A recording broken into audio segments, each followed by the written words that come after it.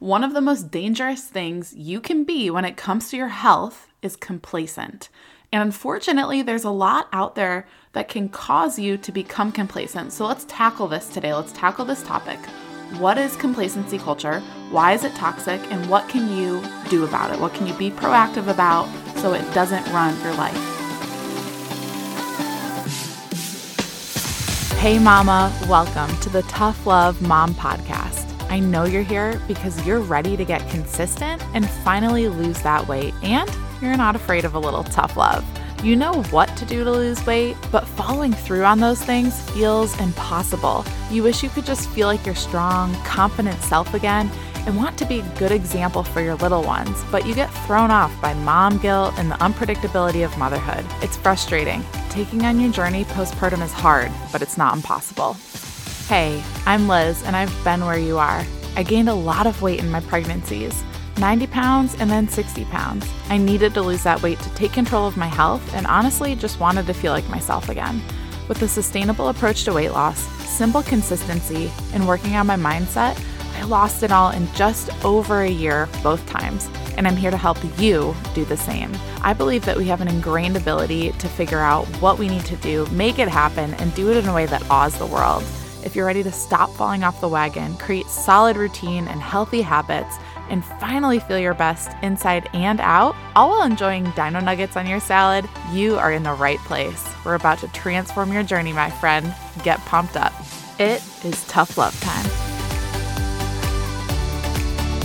Before we dive too deep into this topic and start tackling the mindset piece and the resilience piece of, battling complacency, I want to remind you that you don't have to do this alone. You don't have to figure out how to change your habits. You don't have to figure out what to do first and what comes next in your journey by yourself. That's my job. That's what I do. That's how this podcast is supported, is starting point sessions. And I want to make sure that you know that if you're in a place where you're lost or confused or frustrated because you feel like there's more that you can do, but you're on that verge of, I feel like giving up because I'm frustrated, that complacency is starting to nudge in and you're like, no, I don't want it. But you're right there, right on the ledge. We're going, I don't know if I should just give up or if there's something else I can do. That's my job, to help you figure out what's next. How do we keep it simple? How do we keep your journey sustainable so change actually lasts? You're not on this roller coaster. I'm not here for any roller coasters, and I'm not here for the 180 change either.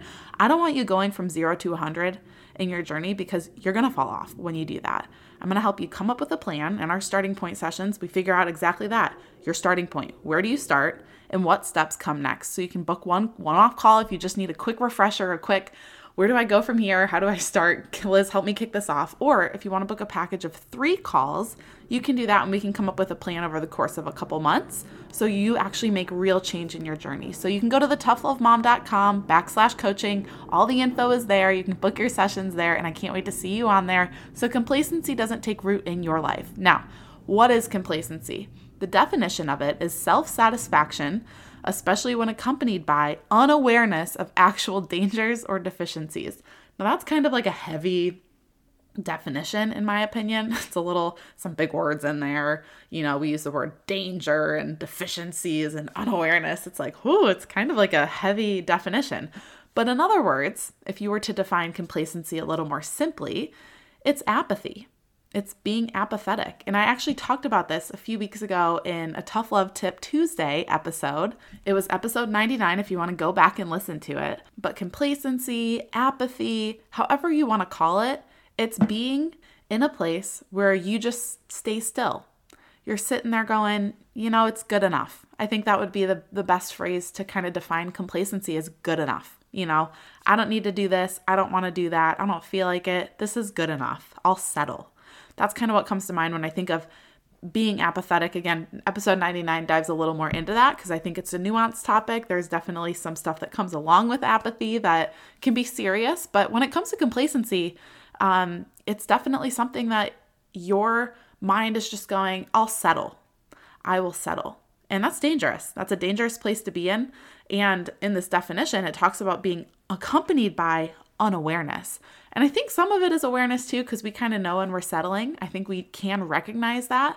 But again, in some, it's being pleased and feeling like you don't have to do anything about your situation. It's good enough where it is. So it might sound like, especially for moms, mom life is hard, be easy on yourself. Or, life is really hard right now, I'm just going to go easy on myself. It's all good. Or my kids are crazy and their schedules are insane, so I'll start making changes when life slows down because I just can't right now. Or I birthed a baby, my body isn't the same, so why would I try to change? Why would I try to get healthier or get stronger? Those are just some little examples of what it might sound like, whether it's coming from outside sources or within yourself.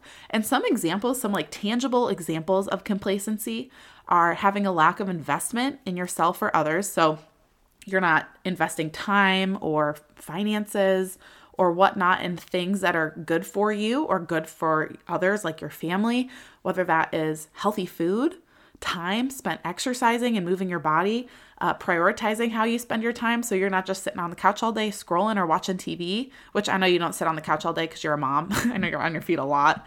Like my Apple Watch, I told my husband one time, I was once Royce was a toddler, and I think when we had once I became a mom and had an Apple Watch, it was a few years into motherhood. I was like, whoa, I'm like not leaving the house and I'm walking 3 miles a day. He was like, no way. And I'm like, I'm serious. That's what my watch says. I know you're not on the couch all day, but an example is not having that investment in yourself, whether it's time, money, mental energy, or others, loss of passion for your work. So when motherhood starts to feel really mundane, when you're just not enthusiastic about your journey, and not like you're going to be excited to show up and work out every day. I'll be honest, the past couple of weeks, I'm kind of like, again, when it comes to my workouts in the morning, but I know it's what's good for me. I know if I don't do it, I'll really regret it versus that kind of regretful feeling of, I wish I could just sleep right now, staying in bed, right? So having that kind of sustained loss of passion for your work or what you put your time towards, even if it's not a job, motherhood, whatever it is, disinterest in other opportunities or promotions. This was like an example I found on Google.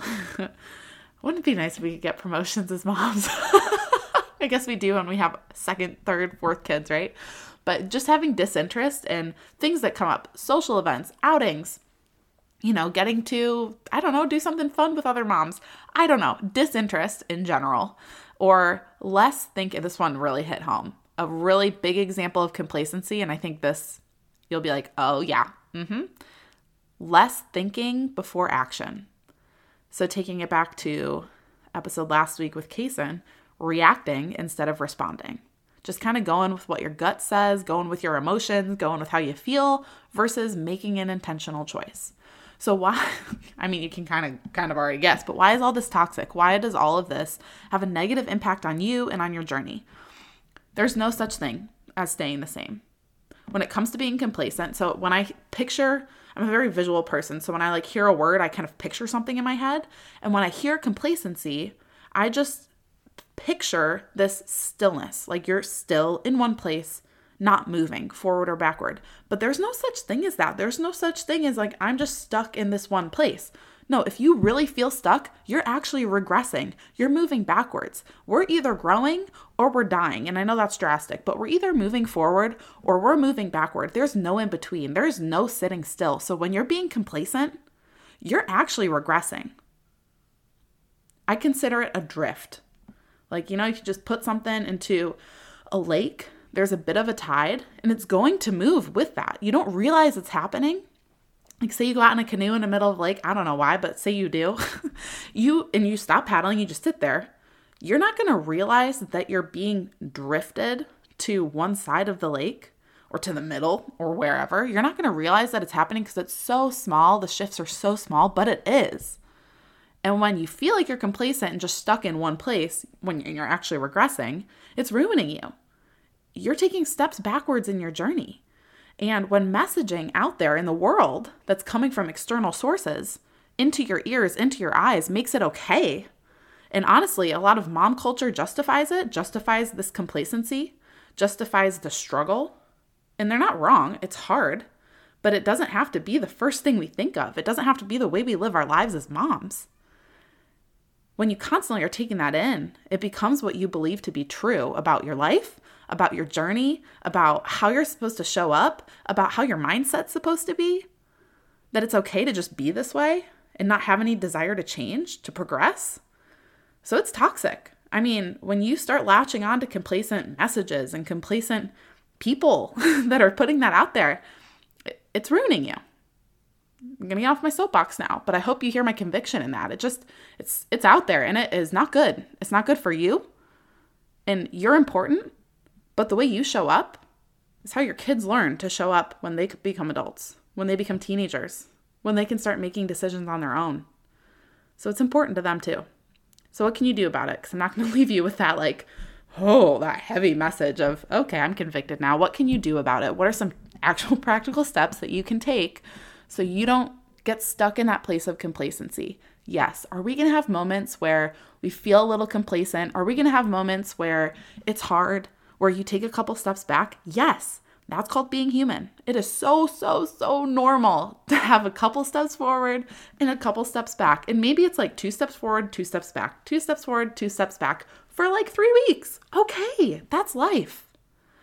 But if you keep doing that and then you're like, oh, I'm going to justify X, Y, Z and let it impact my journey negatively because it's fine, it's whatever. If you start doing that, letting that complacency in, it's going to be 2 steps forward, 3 steps back, 2 steps forward, 4 steps back. And that's how it happens. Again, that drift without us even noticing it. So let's go back to the examples I gave of complacency. First one, lack of investment in yourself or others.